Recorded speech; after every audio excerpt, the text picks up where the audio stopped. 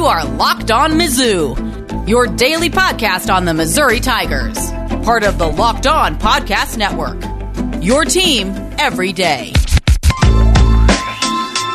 Hail, you true sons and daughters. I'm John Miller, your Mizzou mafioso and a lifelong Missouri Tigers football and basketball fan. And today's episode of Locked On Mizzou is brought to you by Built Bar. Go to BuiltBar.com. Use the promo code Locked On for $10 off your next order.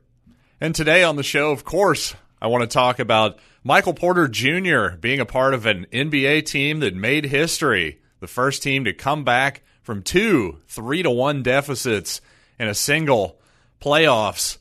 Well, I got some thoughts about Michael and his whole season so far, and also Dave Matter of the St. Louis Post-Dispatch had an interesting piece about Missouri stretching its football recruiting into the Hoosier State, specifically into Indianapolis, nabbing 2 guys in the 2021 class, 2 4-star guys, in fact, Dalen Carnell, a cornerback, and also Kyron Montgomery. I've got some thoughts to follow up on Dave's piece, but first, we've got some pretty huge news to start here. Breaking news in the college football world. Yes, the Big Ten is back, and they are going to start their football season about 1 month after the SEC gets underway, and that will be the weekend of October the 24th, 1 week before Halloween. And, well, one of the big parts of this is going to be a part of their return to football, or I guess their beginning of football for that matter. It's going to include daily rapid testing, and also, well, it's going to be interesting to see if the Big Ten can pull this off based on their own protocols that they've set for themselves. Because, well, since they're starting this late on the weekend of October 24th, if you'll remember earlier in the week, I speculated, just based on information I was reading, that maybe it would be October 17th. Well, since they're starting on the 24th, that means that this season is going to have no built-in bye week. And also, they have an automatic 21-day suspension of play for any player that tests positive. And then on top of that, well, they'll shut down an entire team if the team threshold gets over a 5% positivity rate. Well, that seems like a really, really easy threshold to pass if you're testing everybody all the time. I mean, we just heard Ed Orgeron, the coach of LSU, the other day saying that, well, he thinks just about all of his LSU Tigers have gotten the virus, and he just hopes that means they won't get it again. Well, by golly, Missouri's we already know from Eli Drinkwitz, he said at least 3 guys have tested positive or been contact traced. I mean, it doesn't take much to get to 5%. If you've got an 85-man scholarship limit, I don't know, let's say it's 100. Let's say it's 100 guys if you include walk-ons. Well, easy math there. That's only 5 guys that have to test positive to shut down an entire program for perhaps a couple weeks or something.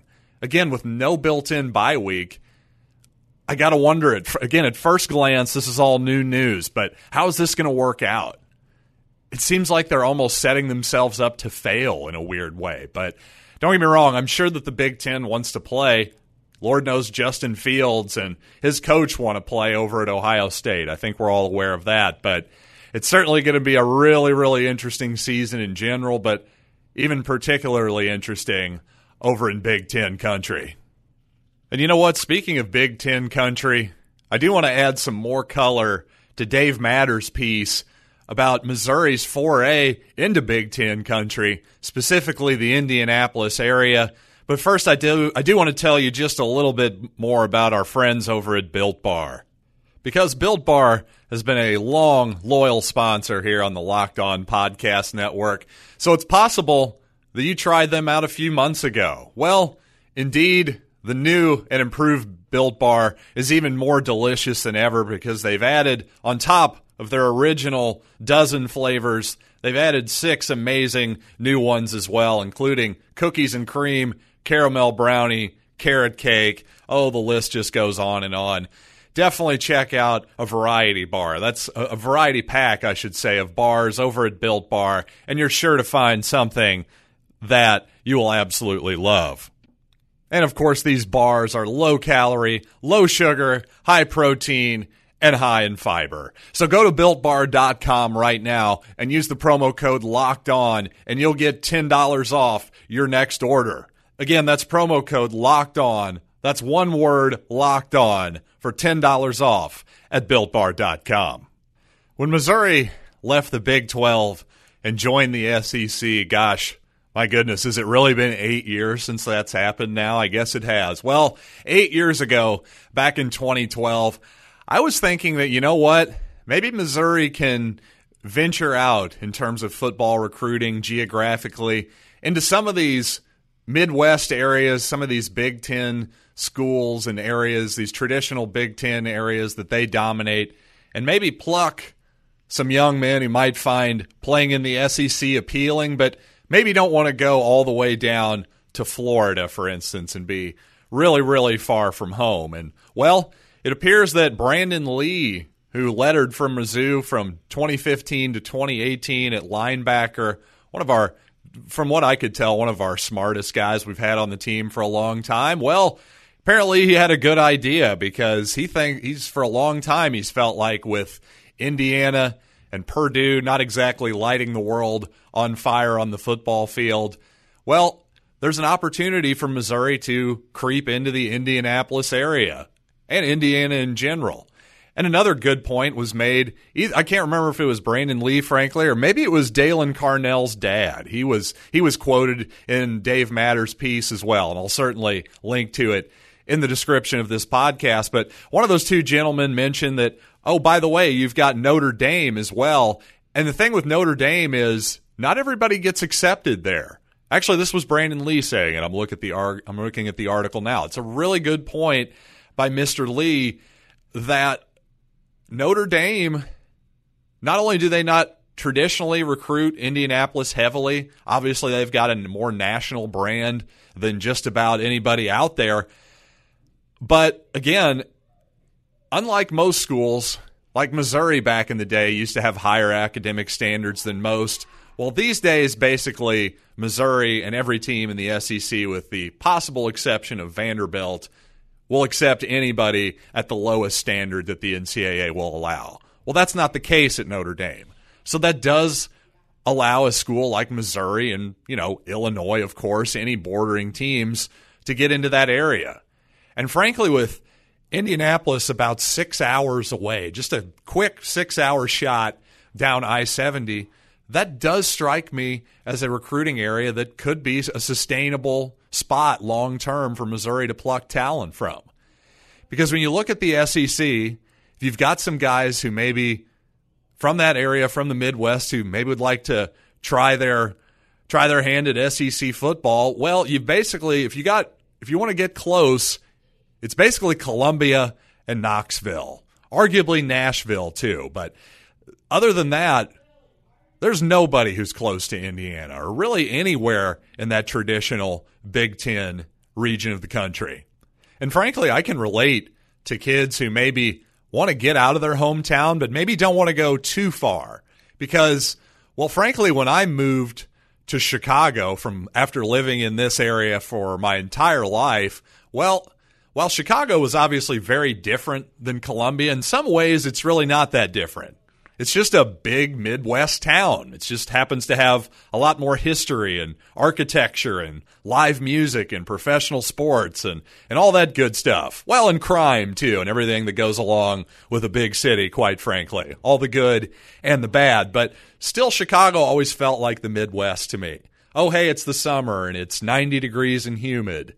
And now it's winter, and it's a bunch of wet snow. This all feels familiar, but anytime, and I've visited Florida, for instance.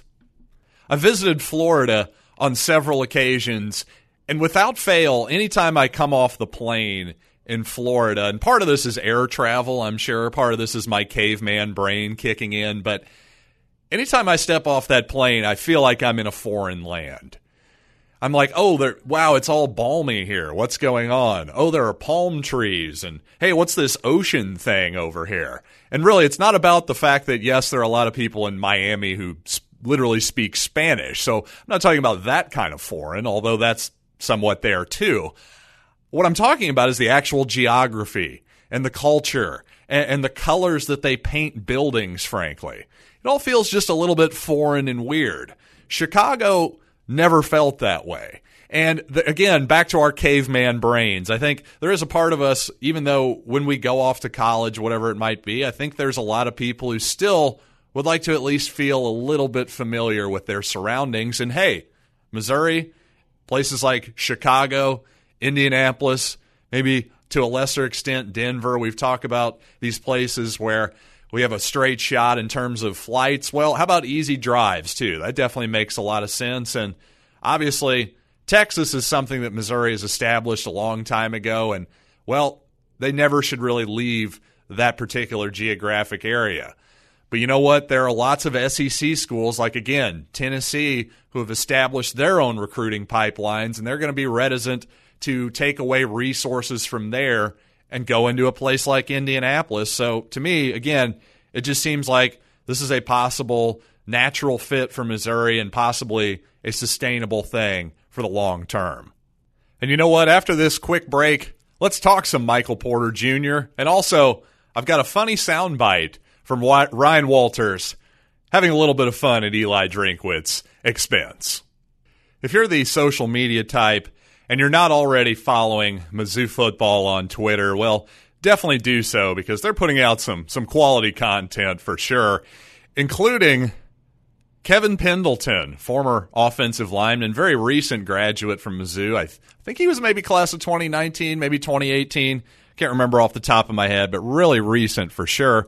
Well, he's now a recruiting analyst under Eli Drinkwitz's staff, and, well, he's done a couple fun pieces online where he interviews Missouri assistant coaches in the cold tub, showing off the new zoo, the new facilities of the South End Zone. And in trying to get to know defensive coordinator Ryan Walters and some of the rest of these new defensive coaches, and including Eli himself, well, Kevin Pendleton asked Ryan some hypotheticals about said coaching staff, and, well, it's pretty self-explanatory, so I'll just play the bite. How about that? All right, best sidekick for a road trip? I go probably Coach Haley, you know what I'm saying? You'll get your, Coach Haley been around the world twice, shook everybody hand once, you know what I mean? So he knows everybody, and it'll be a good road trip. All right, bet. And then best cook? Ooh, best cook. That's probably Lutz, man. Lutz can throw it out. All right. And the last one, most likely to be a reality TV star? Coach Drink. Coach Drink, let the camera now. That's a good answer, right? Coach Drink, let a camera now. That was funny. That made me laugh. Funny because it's true, let's be honest. Eli doesn't mind the camera whatsoever. And, well, frankly, that's not a bad trait to have if you're the head coach of a college football team. But, I just thought it was fun to hear a little bit of Ryan Walters speak because we haven't gotten much of that, at least not to my knowledge, at least hearing his actual voice, especially on this particular program. We've gotten plenty of Eli, so fun to hear Ryan Walters' personality, hear him get his sense of humor out a little bit, and maybe a little bit of natural competitiveness between the head of the defense on the team and Eli Drinkwitz, the head of the offense. And also, by the way, even though Ryan Walters is a dad, absolutely no sign of a dad bod on that guy whatsoever. Looking good and shirtless in the cold tub. Well done, Ryan Walters. We're all jealous. By the way, before I get to my Michael Porter Jr. talk, I'd like to point out that if this wasn't the weirdest sports year of my lifetime, that I would actually be watching the WNBA right now, at least the Phoenix Mercury, because of our girl Sophie Cunningham.